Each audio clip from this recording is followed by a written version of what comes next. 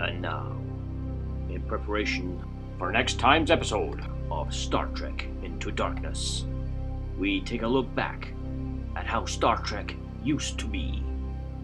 Star Trek V, The Final Frontier. Oh, wait a minute. This one's not got me in it. Hello? Guys? Hello? You pair up?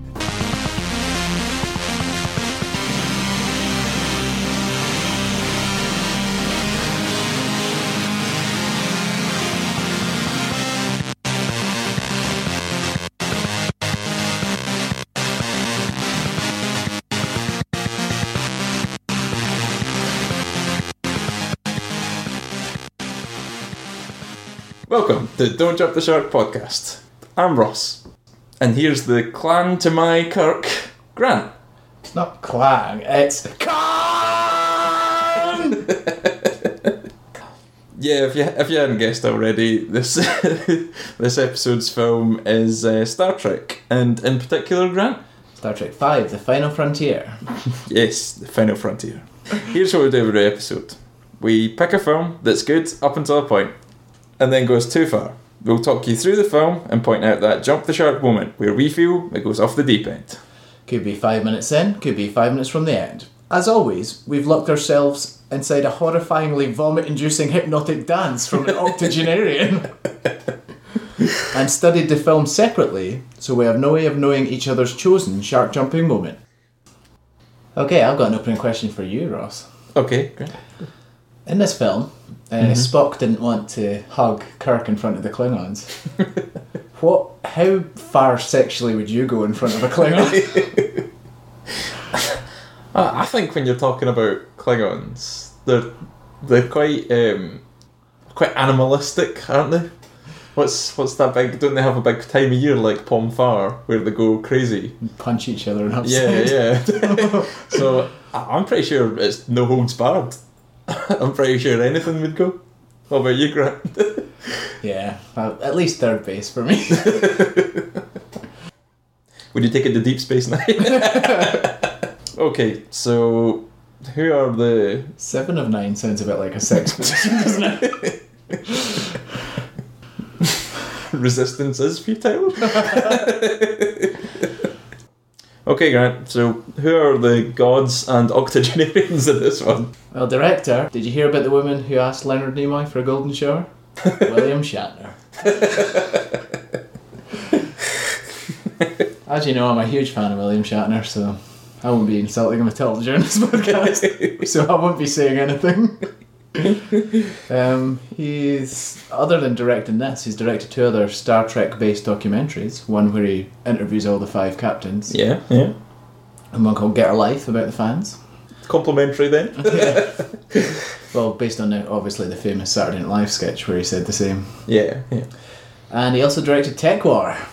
Woo! I don't think I've even heard of Tech War. What's Tech War, Grant? It's got Greg Evigan in it from My Two Dads. Oh, right. It's pretty good. Is it good? It's William Shatner's own version of Star Trek with the hero Jake Cardigan. It's good. It's really good. And he definitely wrote it too. No doubt in my mind or anyone else's. He wrote it. Is the captain the hero and all that, is he? He's only got a story credit on this. The only credited screenwriter is David Lowry. Oh, yeah. Who wrote Money Train. Oh, yeah. The Three Musketeers version with Kiefer Sutherland and Charlie Sheen. And Passenger 57. This guy is amazing. There's quite some credits there.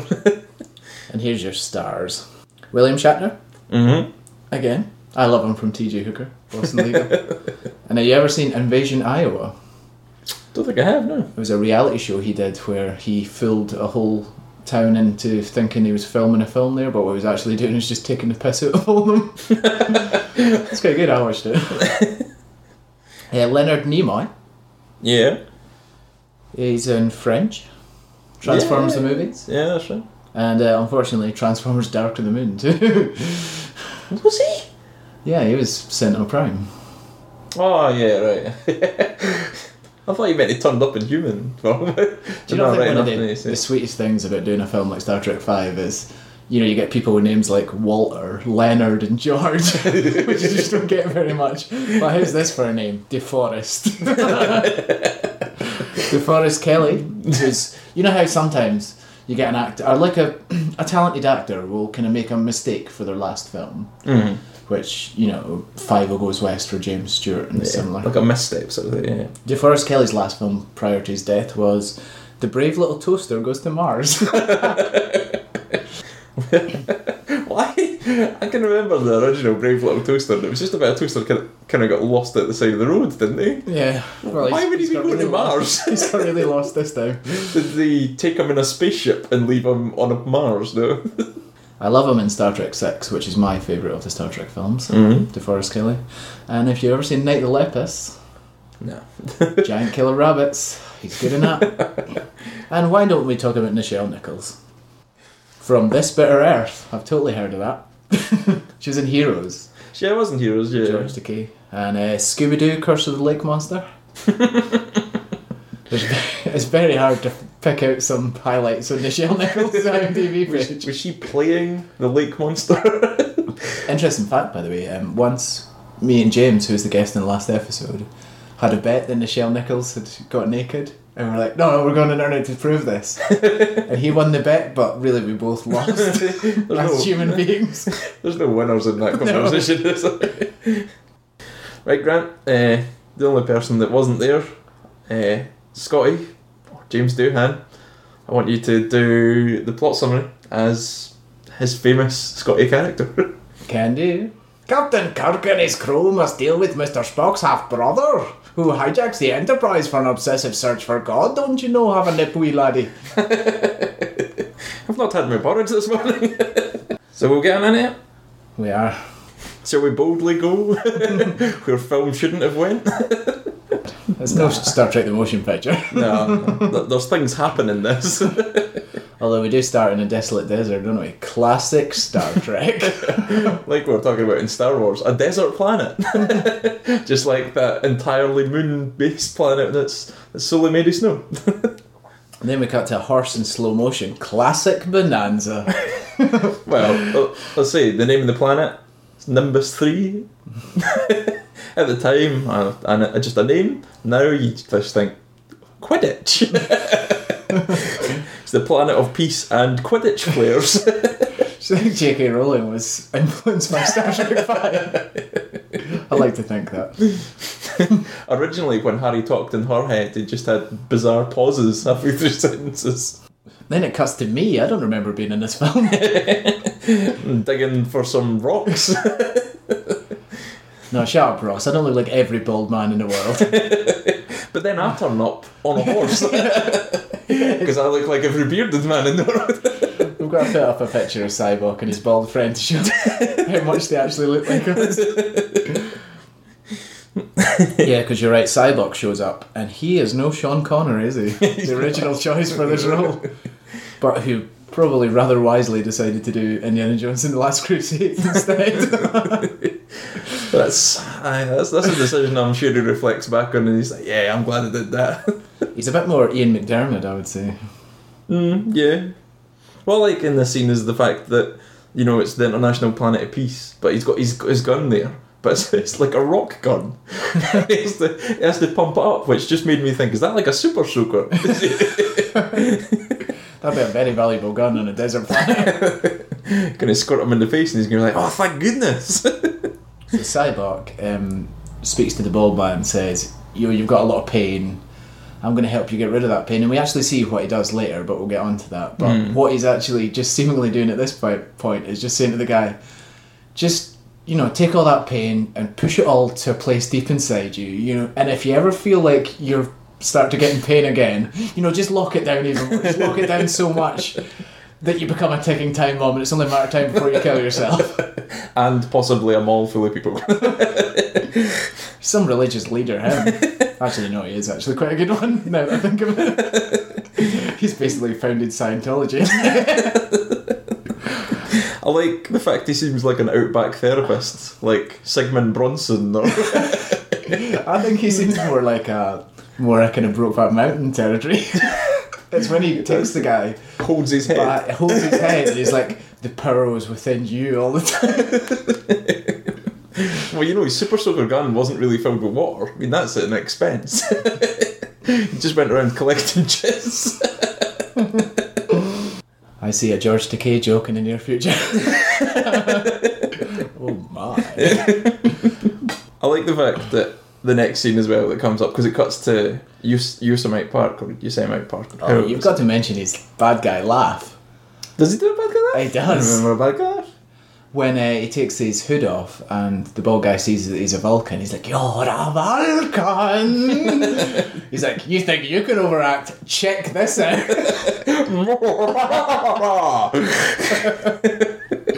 Why does an overactor need a starship? I hate that laugh. Why is he even laughing? You're a Vulcan. You noticed. You zinged me, Mr. Baldy.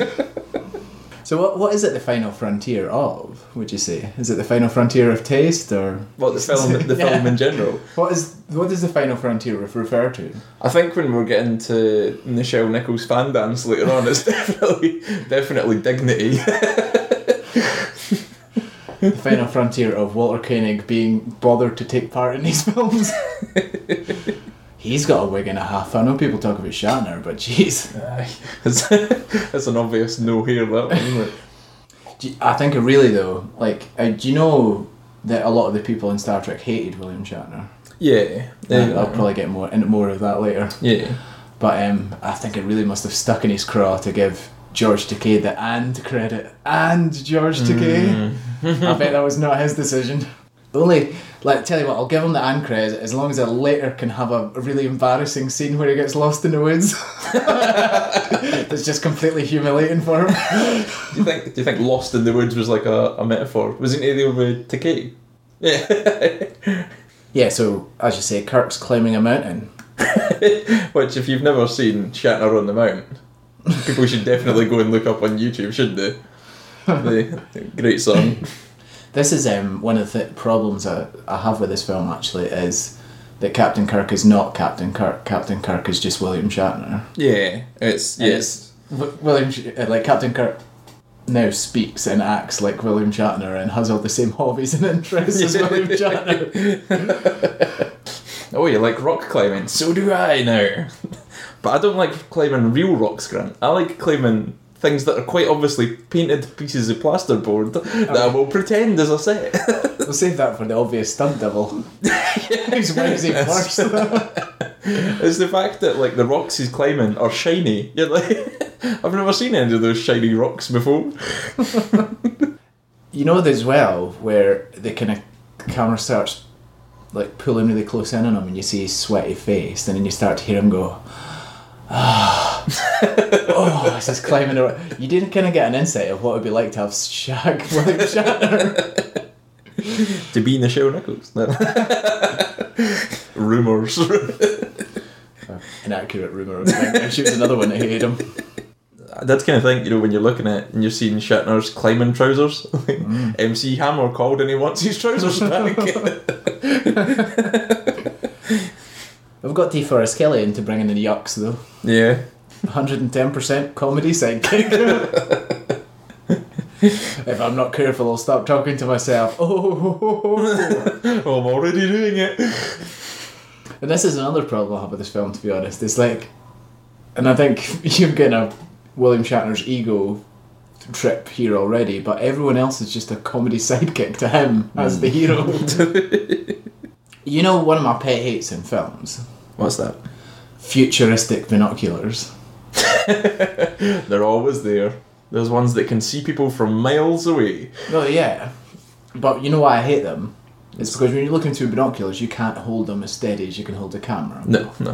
You're not a tripod. So I really hate it when you have a camera-mounted tripod with some silly black tape around it, pretending it's futuristic binoculars. In fact, fuck it. This is my jump the shark moment right here. Fucking futuristic binoculars. I fucking hate them. There was always rumours about him, though, wasn't there? That he was a tripod. More rumours I'm looking to start from this. So who pops up to see Shatner on the mound? We have Spock eventually appears, doesn't he? Spock. My friend Spock. Spock. He very rarely ever gets to the CK in that word, does he? Spock. And why does he want to climb the mountain? Because he's in love. What?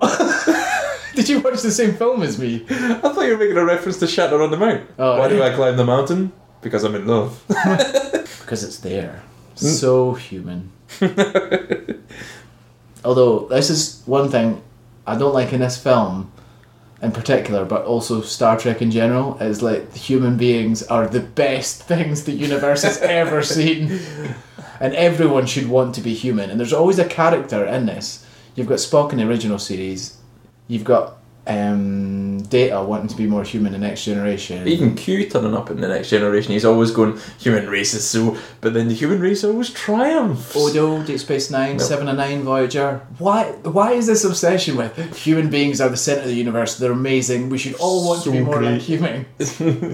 Human beings are the master race and they're here to take over the universe. It only takes 2 seconds to look at how much we fucked up our planet to see that's probably not true. Yeah. I think we should give the Vulcans a chance. They do alright. What do you think, like, Kirk falls to the earth in a motion which would totally break his neck? But what do you think of the special effects of this bit? They're like 1970s Batman and Robin. Yeah. The way he's falling, it's as if he's walking down a set. I quite like the initial wide shot of the person falling, which looks amazing. I think that's a real person. I think that's why, isn't it? Not Shatner, but it's a real person. Hi Bones, mind if we drop in for dinner? Classic I Love Lucy. Like, you wouldn't be absolutely crapping your pants when you're like, I'm gonna die! Why did I think climbing a mountain was a good idea? Then we cut to the planet of galactic peace, which kind of reminds me of a place in Fife called Methil. The one which Prince Philip, or Queen's consort, or whatever you call him, so famously said was a dump. And he was right. He was spot on. Sorry, previous guest Slim, but it's just true. The football team's so far down on the edge, it's almost in the ocean though, so kind of gets away with it. But it's not called Methil though, is it? It's got another name. Another hilarious name. Take me down to the Paradise City where the women are cats and the cats have 3 breasts.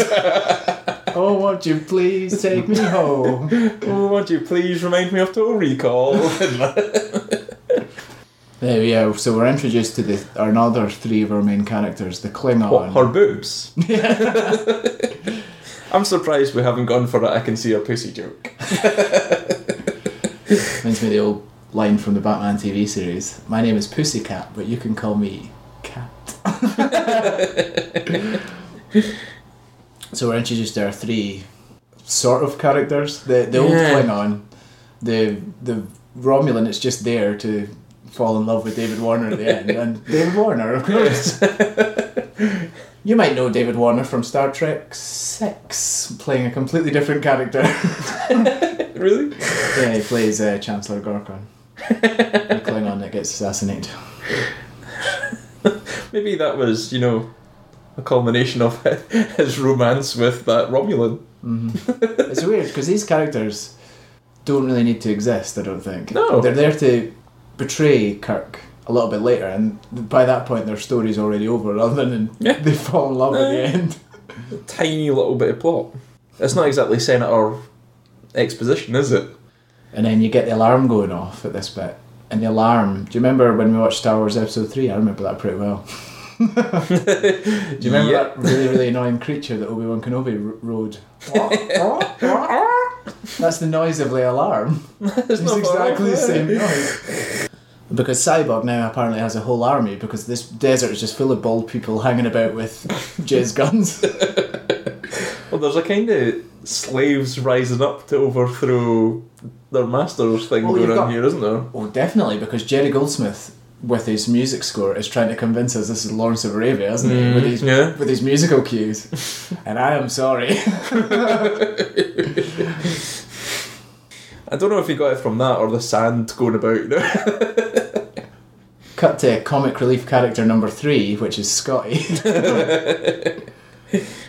He's in there in the ship having to fix things.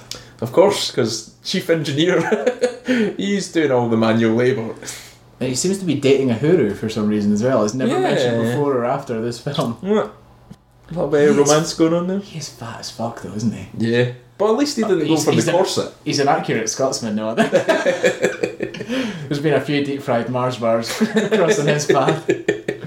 For our American listeners, we have the poorest diet in Europe. We are quickly catching up with America. We're the heart disease capital of Europe too. In fact, is that 3 o'clock, Grant? It's pie time. Skip the podcast, I've got a fish supper on the way. For inter tea, yeah. Do you think that's what Uhura gives Scotty in that bag full of food? It's like a freeze-dried fish supper? Because it's not fruit, is it? From the size of his waistline, probably not. Or maybe that's like a hint. Maybe it's like, oh, like, I care for you, here's some fruit. Here's some fruit. You'll be dead soon if you lose some weight. If you don't eat this fruit. Do you think it'd be tempting though if you had like, you know, they've got those automatic food generating machines in Star Trek. It would not be just tempting just to get the most delicious foods all the time. Surely in the future you could have delicious tasting food with 0 calories though. Unless that's a beer belly. Because you see them Maybe. drinking alcohol. Yeah. Another problem Scotland has. He's definitely a Scotsman. Comic relief characters 4 and 5, Sulu and Chekhov. Yep. It's, we're lost in the woods. It's take that for insulting me over the years, you two. A really embarrassing, unfunny scene.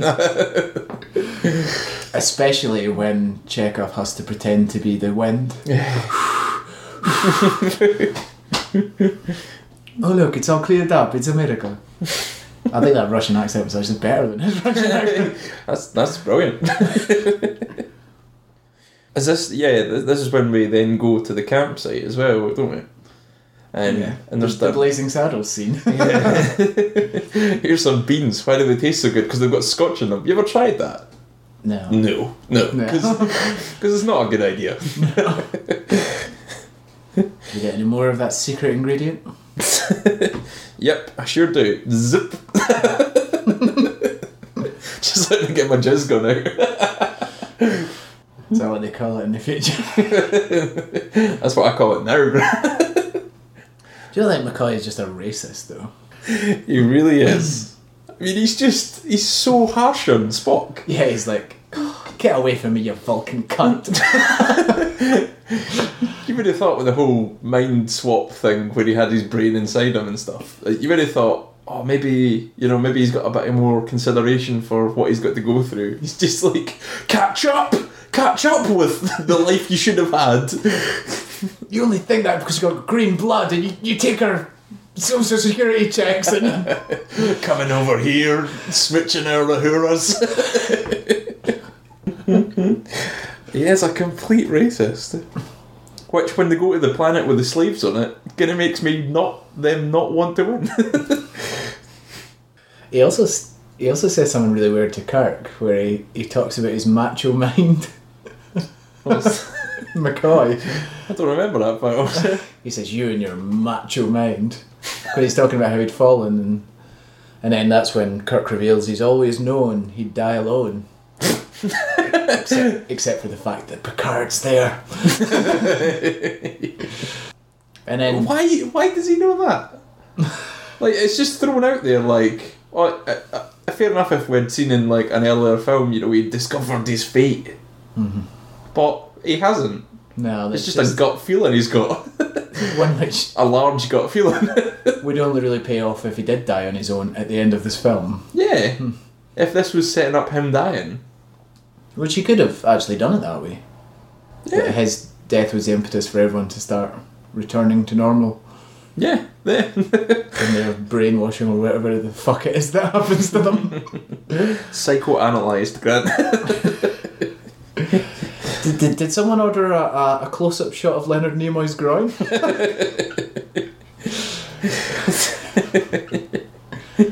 I'm sure there's a marshmallow on the foreshot, but this A marshmallow. that's what they say. Do they? Yeah, they say marshmallow.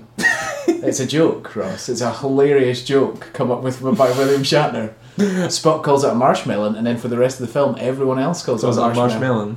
Hilarious. Yes, it is. I'm sure they'll agree. I want to know what that thing is that he gets Another it word for from. penis, though. There, you've got Jizz got an and marshmallow. Well, Zing. I can't work out what this note is that I've got that says just strange head cock Spock. And I wondered if that was what you were talking about there. Possibly is, because like the thing that really stuck out to me to this shot, apart from his marshmallow, is the fact that the reason you've got this close up is so you can see him with his automatic marshmallow toasting machine. Yeah. Which doesn't come into the shot for quite a wee bit after you've stared at his groin for a little bit. And you're like, whoa, Shatner. What are you saying here? This is getting a bit too Brokeback Mountain. They're going to be doing a mind meld. This is slowly becoming Brokeback Mountain goes to space. Shatner's drunk acting's pretty good though, don't you think? Do you not know row your boat? Pretty sweet. But then we also have just them being really nasty to Spock again. Oh, what does he say? I can't even remember. I just remember it being really nasty and being like, "Oh, catch up with the song, god damn it!" Oh yeah, because he doesn't join in for his part of the record. Yeah, he doesn't know where to come in. Because he's too busy trying to analyse the lyrics. Yeah. It's pretty funny actually, but not in an intentional way. It's so nasty. DeForest Kelly cannot sing though, can he? No. But he can be racist because he calls him a green-blooded Vulcan again. Yep. You green-blooded Vulcan fuck. I mean, he's The like, Federation was fine till your lot came along. I mean, a couple more cans of beans in, and he'll be wanting to fight him. You know how these Vulcans are. Telling him to go back to Vulcan. And just when you think it couldn't get any worse, we have a round of Walton-esque goodbye. Good night, Spock. Good night, John Boy. So we have some exposition with the Klingons now, don't we? Oh yeah. Blah blah Klingons, blah blah. Blah, blah. Remember when you used to look like a Klingon, Ross? That was before I had my head vagina removed. Because the Klingons come along to show how much they hate Earth, they blow up like a Sky Sports satellite. At which point you cut to a bar in Glasgow where someone's trying to watch an Old Firm game. What the fuck is going on? Phoning up going, I had that Sultana Sports. I can't get a signal. I don't know why the casual racism of this film made me think of the Old Firm and their bigoted ways, but I can't think why at all. So yeah, they have to get back up to the ship, don't they? Because it turns out the alarm was real. There is something that they want them to go and do. you thought it was a fake alarm. But get this, Ross. It was a real alarm. No way! No way! Fucking A real brilliant. alarm. It's fucking hilarious. You know what other bit I found really funny is when the computer turns into Mark's headroom. Which level? Preceding Max Headroom by what, 10 years here? No. Not even that, eh? No. He was This is 80 89. Oh no, so it's right about the right time Yeah, then. the Next Generation was already being filmed at this time. Was it? Because this ship is the Next Generation set. Ah, right enough, it's not far off it. You can really tell at some bits as well. Was it really? Because you think the Next Generation is much bigger. They've just got better directors, Ross. Know how to use the camera properly. CinemaScope cameras. The first, although in the lifts here, where you get the level joke, I also, but it's the first time I've liked a joke, Yeah. which is Yeah, where that's true. Shatner says I could really do with a shower, and Spock just turns around and goes, yes. Do you think though, you know, this ship is kind of falling to parts and it's just out of space dock? Well, yeah, it's still going through its shakedown. Yeah. Do you think this ship was made by Toyota in the future? It's been outsourced by Starfleet to Toyota. Do you think the accelerator's going to get stuck to the floor? That was how they ended up going through the Great Barrier. Stuck on warp 6. Turns out it was just a defective bit of carpet that was stuck.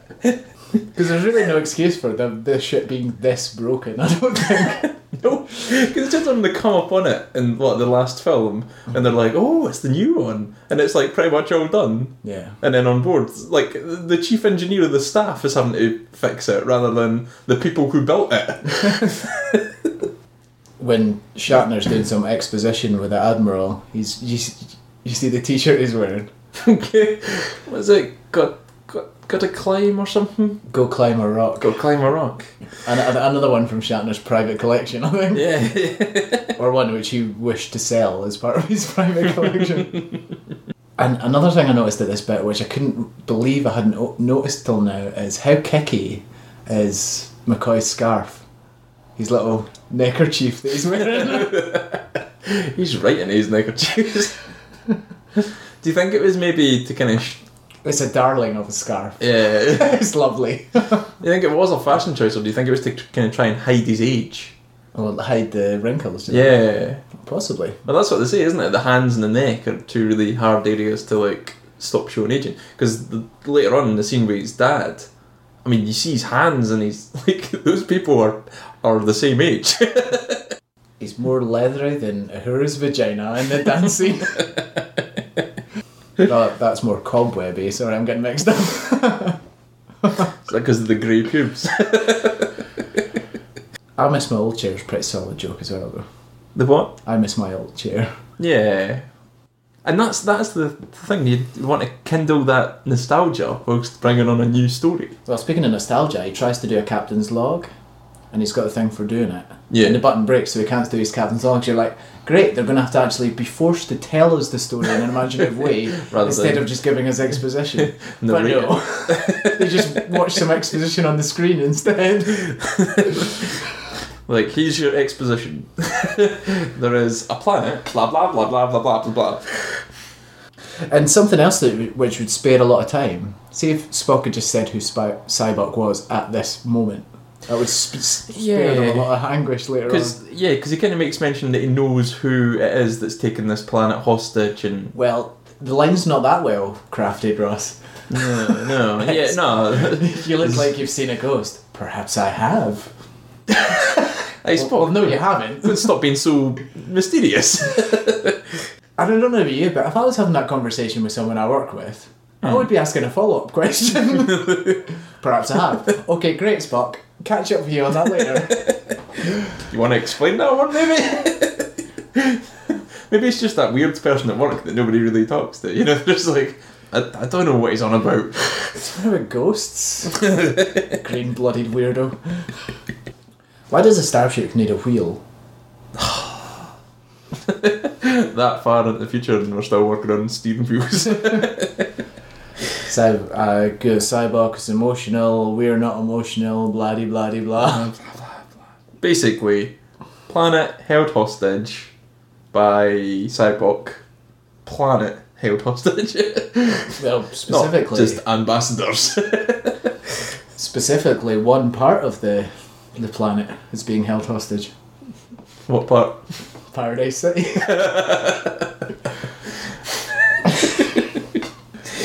Is that like an ironic statement when they called it that? Like, why would you call it the planet of peace anyway if it was just a dust bowl? I think they were, they had the committee there overlooking the city, and they were like, well, what do we know about the city? Like, so city, we're here for galactic peace, we're here for everyone to get along. Mm. Yeah, but we've kind of called it, this is the planet of galactic peace, we've kind of used that already, so we need to think of something else. Well, my next two favourite things about this city are, one is that the grass is green, and the other is the girls are pretty. So we call it the Paradise City. Not even any grass there. And the girls are cats.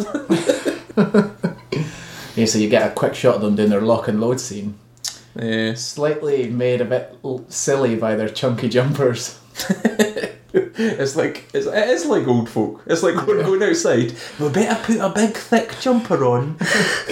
You won't feel the benefit. So So this is where Chekhov says, violate. That's right. He's doing some sexy talk. I will violate you hard. This is obviously meant to be like a kind of pick up back on the nuclear whistles line, isn't it? Yeah. No, it's funny though. No. It's returning back to the well to find the well's empty. And here's another odd decision as well. Mm. Okay, right, we need to create distraction, alright? Shall we throw some rocks? Shall we fire some phasers? Tell you what, you know the female crew member who's come down for some reason, even though she was in charge of communications? Get her stripped right down, cover herself with some leaves, and trail our octogenarian breasts on the ground in front of them.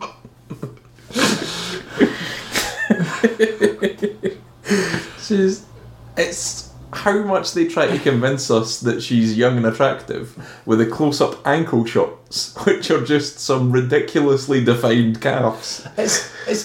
I don't think it's sexy in the slightest though. I think it's more like she's like, oh, I'm burning my feet on this stand here.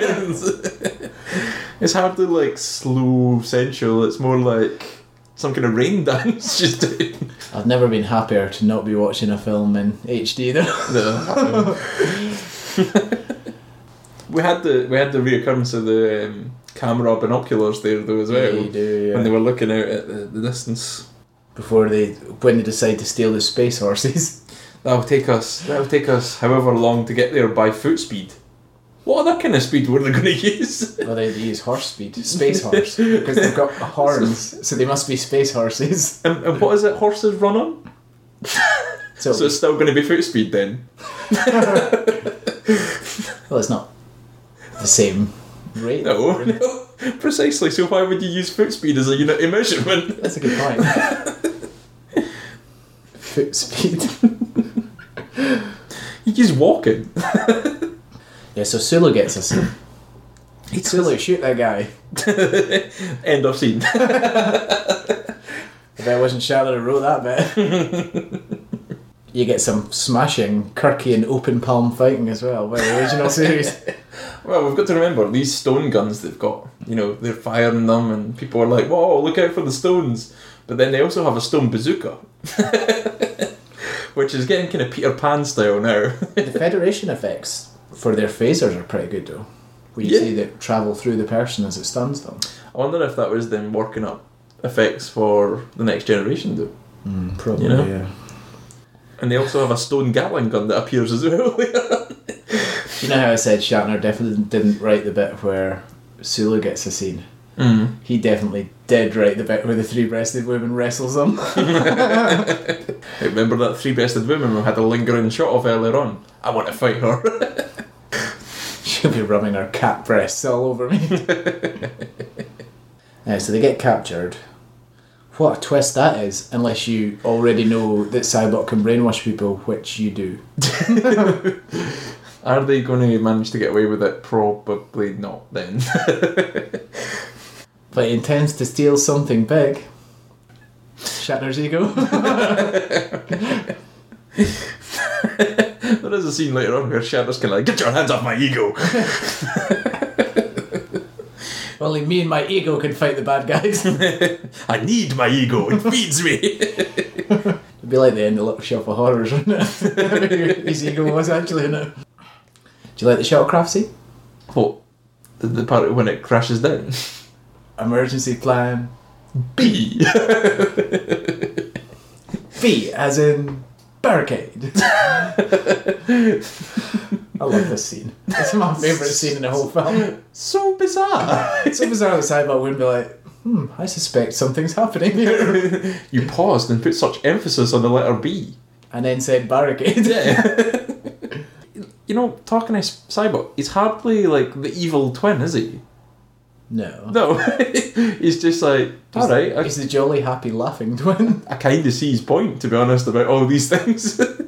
I'm not sure if I go that far. He is brainwashing people to his cause. Yeah. But he's not hurting anybody. There's a great dig at George Takei in this scene as well, where they crash the shuttlecraft. And they say, have you ever done this before? He's like, actually, it's my first time. And Shatner says to him, he's good, Really? So that's a dig. Remember who's the hero here, eh? Just remember who's directing this film, Takei. Stop trying to do scene stealing with your dry wit.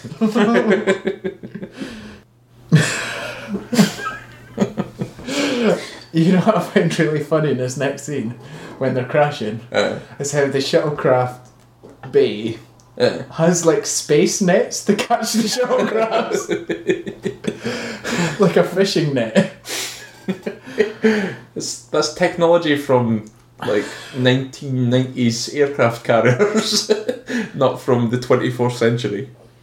Talking in the 24th century, this is where we have the slow fight scene with the Klingons, isn't it? Or they go to warp to escape the fallen torpedo. That's pretty sweet.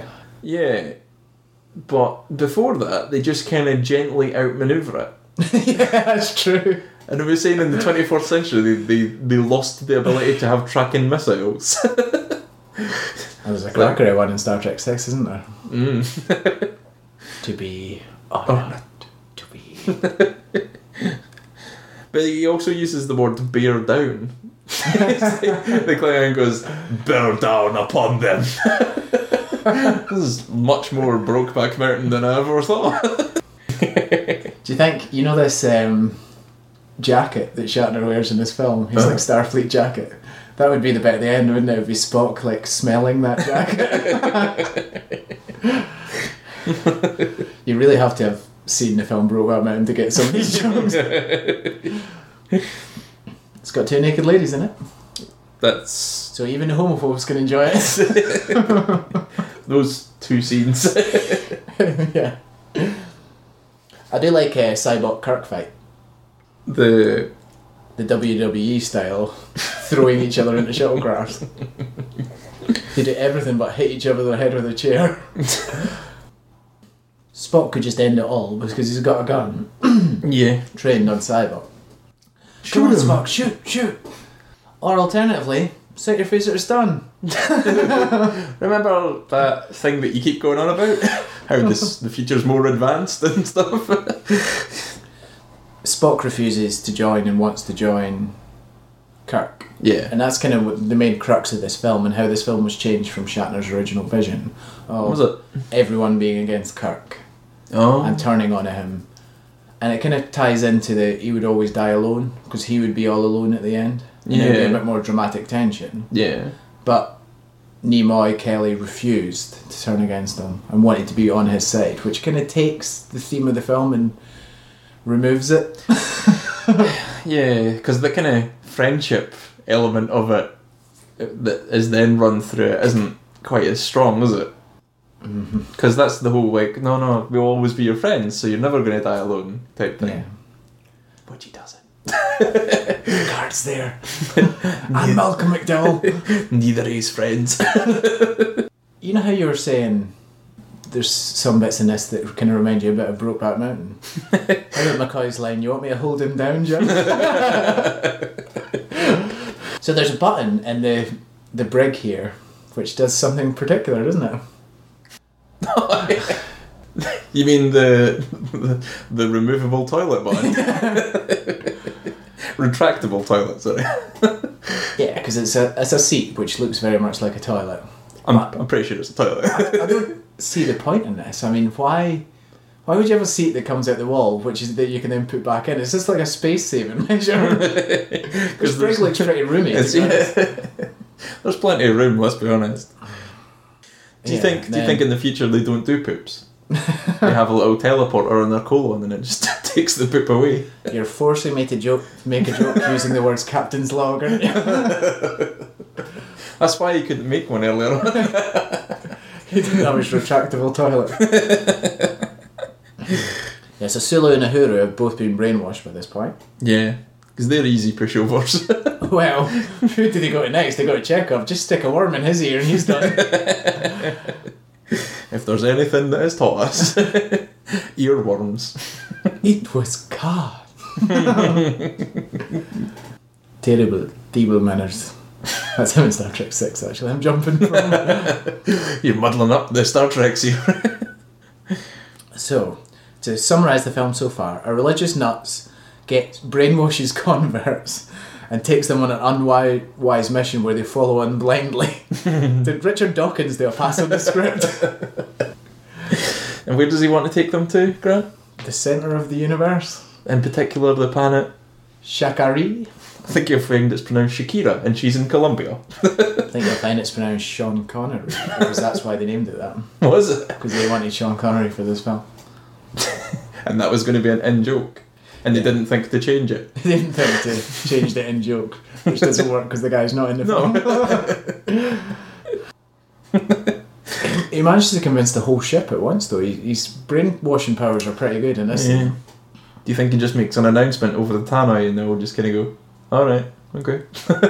We're going to Shakari. We're going to Shatnari. Shatnarigo. The centre of the universe. Where God lives.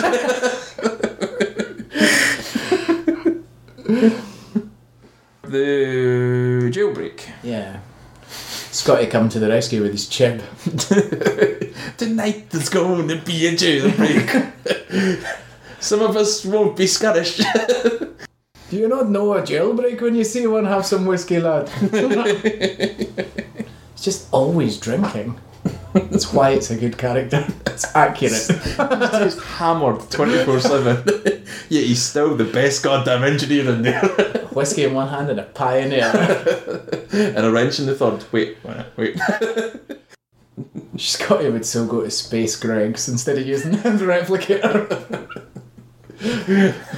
Space Greg's. Space Greg's. Greg's is going to be around in the 24th century. Do you know this? I know the ship like the back of my hand. Bang Dong. scene. Yeah. James Doohan totally hated this scene. Did he? He's so humiliated by it. He says it's just a cheap laugh and you're doing it not for the sake of character, you're doing it just for a cheap laugh. Mm-hmm. I read it in James Doohan's book where he said basically the lot of them spent the whole film laughing behind Shatner's back. This is a bit cruel. I like to think it's just a joke about how fat he is though. Too busy thinking about food and just walks into the wall. He's like, now how many sausage rolls do I want? No, 10's not really enough. Not really going to cut it for me.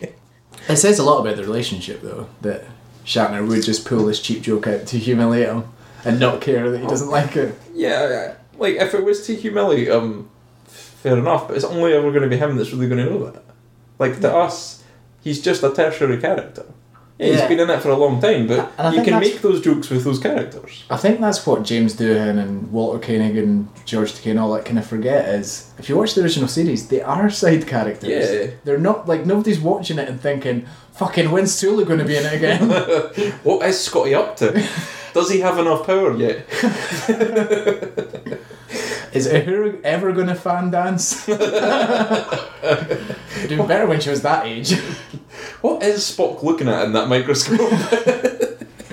Have we got the elevator ascent next? Well, I like... Well, you know what I find funny though? Is, you know when they run past Scotty, remember the really weak 4 foot tall bald guy from earlier? Mm-hmm. Take Scotty a sick bay, what, by himself? He easily weighs 30 stone. Just throw him over your shoulder. And then you're right, yeah. The elevator scene. So Spock's got his magic boots on. his booster feet. Yeah. Which they just fire off smoke and not like fire or anything. It's weird. It's almost like he's strapped fire extinguishers to his feet. It's did you not think when they were doing it you were like, really they need a Stena stair lift? It's funny though that he gets Kirk and McCoy on it. There's some weight behind it. There's lucky Scotty wasn't there as well, hanging on to the bottom. It would have been a quick plummet to hell. Because they have to put on the booster packs, which apparently exist. The booster rockets, yeah. At the bottom of the left shaft, you've got George Takei getting a white substance fired into his face. Do you think that's the first time that's happened to us? I don't think so. Oh my. He was just enjoying the view, let's be honest. Old man Batch. How does... You know Cyborg's power to brainwash? Mm-hmm. Where did he get that from? Well, Spock kind of makes some weak thing about he had... He was just really smart. But he went to, like, the side of feelings more than the side of logic. Well, that's just being... Well, humans embrace feelings, so... But I wondered if it was meant to do the, like, you know how he put the hands on the guys' heads? Yeah. And then that changed him. I wondered if it was meant to be like the mind meld thing, where he could convince them to do what he wanted. But he doesn't do that to DeForest Kelly as much. No, he doesn't do that to anybody else other than the film, so that's why I was kind of confused. I thought it ends up like a kind of force convincing thing in, like, Star Wars. This is my point, really, is I'm confused. Because there is no explanation. This is not the cause you were looking for. Yeah, DeForest Kelly. I quite like him in this scene with him and his dad. Oh yeah, so they get up and send out a distress call, don't they? And for the first time, other characters can see what they are seeing as well. Yeah, which is very they confusing. kind of get like a dream state where they relive an emotional period of their life and then Everyone else can see it. That's the thing I find weird. And walk into it as well. It's like he's got a holodeck. So, yeah, we have DeForest Kelly, don't we? Yeah. And he's kind of living over the fact that he assisted suicide of his dad. A week before they got the cure to that disease. And isn't that ironic? Yes. You kind of have to wonder, with the age difference between the two of them, like, was Bones' dad, like, 3 when he had them? Because they're peers, they're the same age. Spock's pain is him, his mum, giving birth to him, and then his dad saying, "So human." Oh my god. It's like human all over. Did you sleep with a human? Sarek, your human wife is right there. Remember that woman you loved and impregnated? I love it though, Kirk just refuses to be brainwashed. I'm too awesome to be brainwashed. I do like Spock's kind of rebuff where he's like, no, like, I've been down this path, I'm complete with who I am and happy with it. That's good. That's a little bit of him. Until after Kirk makes the initial step of, we can fight this, guys. Use my strength. That's just terrible when he's like, no, I'm fine, thanks, I like my pain and / ego. That would have had more impact if Kirk had gone through some unspeakable pain at the start of this film, like having to listen to DeForest Kelly sing. No, but I mean, like, if his character had suffered death in some way, if that had been, a time where he'd lost someone really close to him, and that's why he's like, I've just been through pain, you can't do anything worse to me than what I've just been through. Kind of like what happens with Picard in Generations, as trite as that is. Yeah. I mean, you get what he's on about when he's like, I need my pain, it's what helps me, like, informs my decisions of things and that. But he doesn't, like, maybe if he went through something, like, you saw him go through something, but then at the end he still came out resolute. Yeah. As opposed to the other people who went through the pain and kind of thought, I'd rather not have this. Do you mean some character development? Now that's an idea. I'm not quite sure what my note for this next bit's all about. God waits for us. You are mad. No, he is. I'm not sure what I'm talking about. I'm assuming that's when they're talking about Shakari and they're like, God waits for us there. Yeah. But then, no idea. You're mad. Oh, that's what Kirk obviously says. Yeah. You're mad. So they get to the Great Barrier. Luckily they weren't that far away. It's only 3 streets over. And can I just say, the Great Barrier looks delicious. It's like Angel Delight. Some mixed up hippie soup. The next scene for the next few minutes is just people looking at the Great Barrier. And there's something very Star Trek the Motion Picture about this. It's a bit... Ross, what? Can you smell that? Smells like the motion picture. Oh, did somebody leave a motion picture in here? Stale. That would be the stench of the motion picture, would be stale. Smells like stagnant water. Do you remember when Samara got kicked down the well in the ring? She's like, someone be watching the motion picture down here. The Great Barrier effects, though, we talk about it, like, they aren't that bad. They're not, like, really rubbish. Like some of the stuff that will follow later. This is when we were talking about the pace of this film earlier, and this is where the pace just drops. Oh, so slow.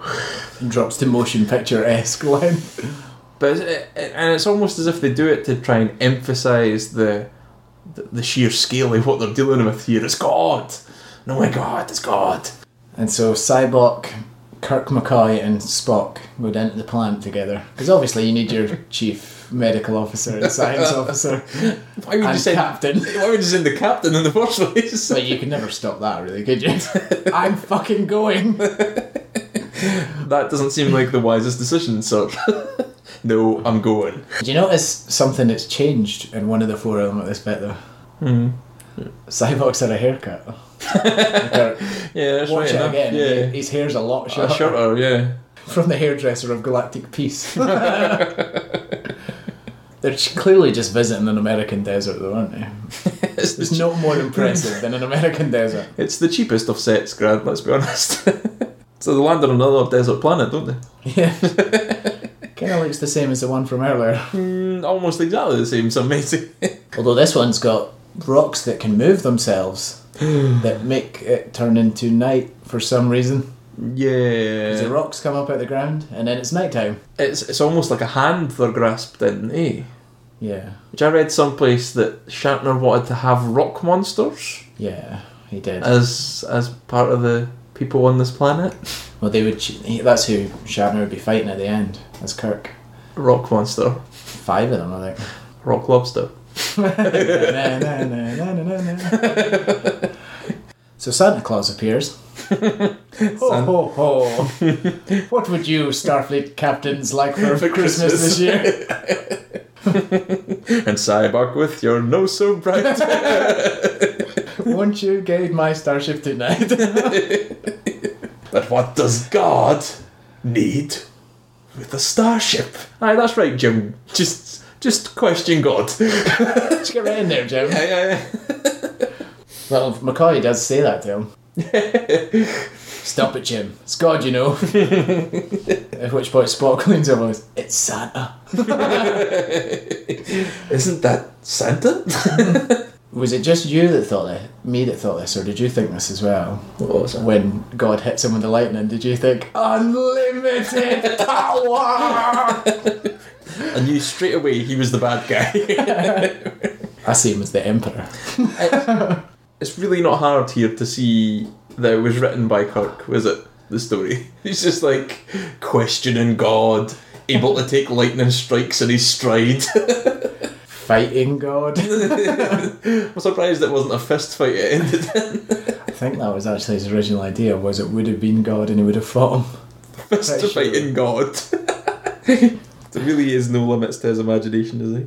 And then the weird bit where it's like, what do you really look like? And it's Cybok. Yeah. I just don't get this. What point are they making? I don't know. Is that like when they ask somebody, like, in a film, who's the face of real evil? But it's their faces. When he That was Cybok says, what have I done? It's like, now he's Anakin. This really is Star Wars.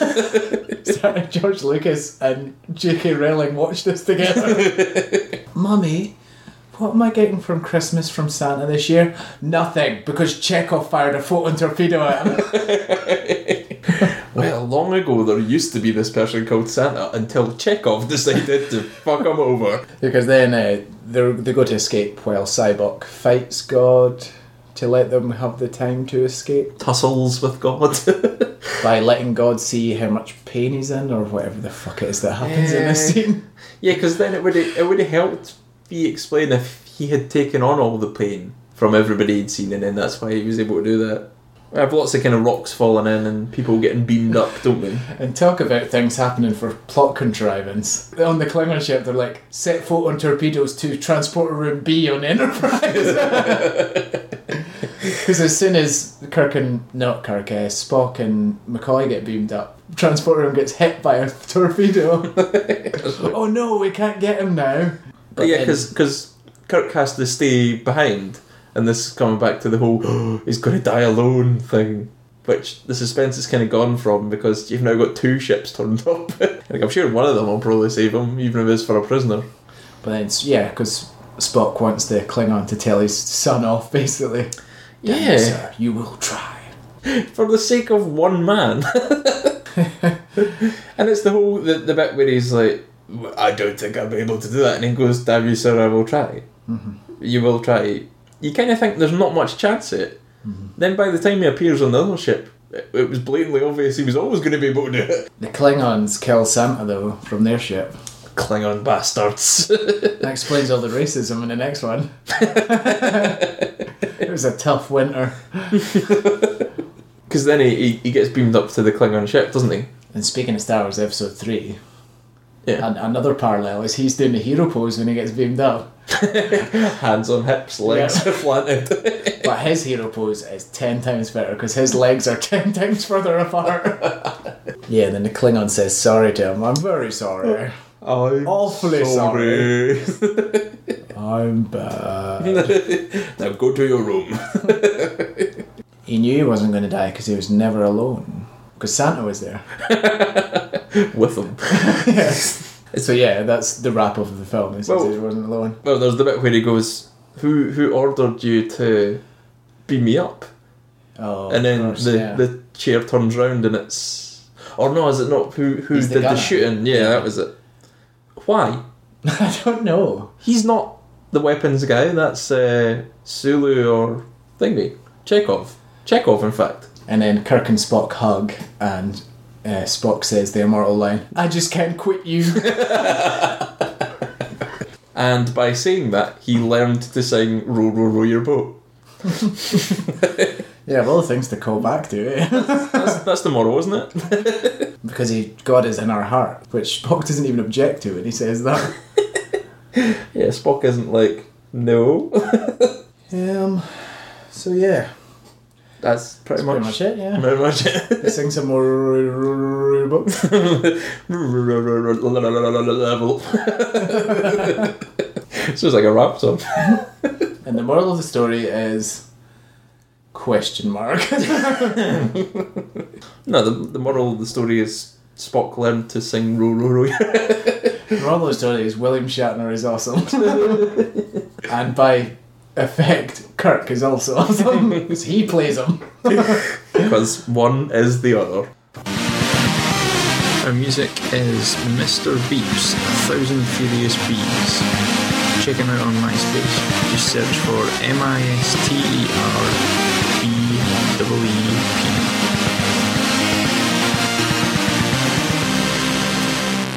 Okay, Grant, what was your jump the shark moment? I talked earlier how the main theme was kind of taken away by Nimoy and Kelly saying, you're not the only one with an ego around here, pal. We would quite like egos too. And basically taking away the crux of the film, leaving only row, row, row your boat as if something which ties it all together. So my jump the shark moment is when they're at the Great Barrier and Kirk calls back to row, row your boat. Do you remember that? Kinda. He says, You come in the third verse. maybe life is a dream. During that scene, and I was like, why is that familiar? Because it's from Row, Row, Row Your Boat. Yeah. I didn't even get that. So, using Row, Row, Row Your Boat as the film's dramatic impulse is my jump the shark moment. You're not better than that, Ross. That was my last line of my notes though. So Spock learned to sing Row, Row, Row Your Boat. That's the moral, eh? What's your shark jerking moment. Your shark jerking moment. My Brokeback moment is my shark jumping moment is when for no particular particular reason at the time Kirk questions God. Or at least what they believe at the time is God. And Why does God want a starship, though, Ross? well, I think he's quite right to ask that. no, because all he's working on is the understanding of what he's decided God is. Like, maybe God isn't omnipotent, and maybe he isn't always present, so maybe he does need a ship. Does he have an army of elves helping him? Make the presents. Maybe NORAD could track him at Christmas. Like, he's so caught up in his own ego and his own idea about what God is, and, like, metallogically, in the film, you know, his own ego around, this character's so great that you'd even question God. That kind of kills it for me. Like, fair enough, have your hero, fair enough, have him be righteous and have him be the best of anybody around, but when you have him not even maybe think, maybe my understanding of God isn't real, then that's not really a hero to me. That's somebody who's just like, yeah, science, yeah, whatever. We won't go through a process of working out what's going on here. We'll just question it straight from the start. It's a scientific method to question. Yeah. He's an explorer, scientist. But he's not also working out kind of a theory behind it as well. Like, maybe this is why that. Yeah, he more just wants to insult God. More than yeah. It's more just like going, why? It's not really. Because I say it, lightning bolt. It's not really a scientific method. Do you not think, though, that the guy pretending to be God, whatever he is, do you not think he could just held on for another few minutes and be like, okay, I'll just pretend a little bit more? Yeah. Wait till I'm on the starship, then the lightning bolts can start. This a character that's managed to survive all this time by himself, feeding off of God knows what energy. I'm sure he would have managed. He's so good to have catalogued every God-looking figure or face in history, but he still doesn't have the nonce to like pull off a bit of Quincy-esque bumbling about it. Definitely my jump the shark moment. So that's us. It is. That's the end of our run of films that start with star. Not the end of our run of sequels, though. No. Not the end of our run of films set in a desert. No. For a part. Not the end of our run of films where Someone's got a huge ego. Where people have unimaginable powers because of their religious beliefs. Because we're doing a Tom Cruise film. That'll be our second film in a row where somebody climbs a mountain. Twitter Grant? Don't jump shark. More like a robot this time? Don't jump shark. Our Facebook? Don't jump the shark film podcast. At least you know how to love. Teach me about humour. Green-blooded inhuman. Alright, calm down, Bones. He's just a Vulcan cunt, I am. Get the beans off him. It's weird that we watched a film containing a Scotsman and it wasn't him that got the most drunk. Or the most racist. He did get the most fat though, at least he got that bit right. Yeah. Most sausage rolls, Ian. You can also send us... What? Sorry? Email? Yeah, that's it. You can also send us an email at don'tjumptheshark At hotmail.com. Yeah, that's it. Bye. See you later.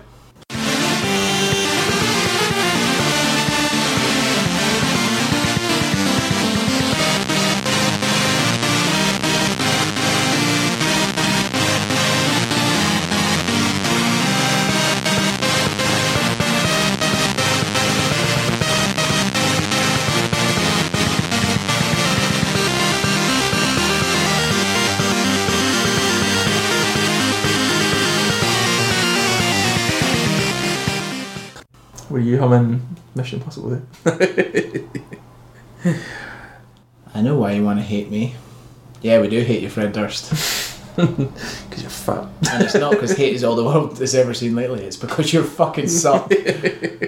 You suck at music. You suck at directing. What did you do? You suck at being a human being. Fucking hate you, Fred Durst. What did you direct? I directed an indie film last year, and it's fucking shite. What is it? Can't remember what it's called. It's shite though. I like how you're recording this. Hear me, Fred Durst.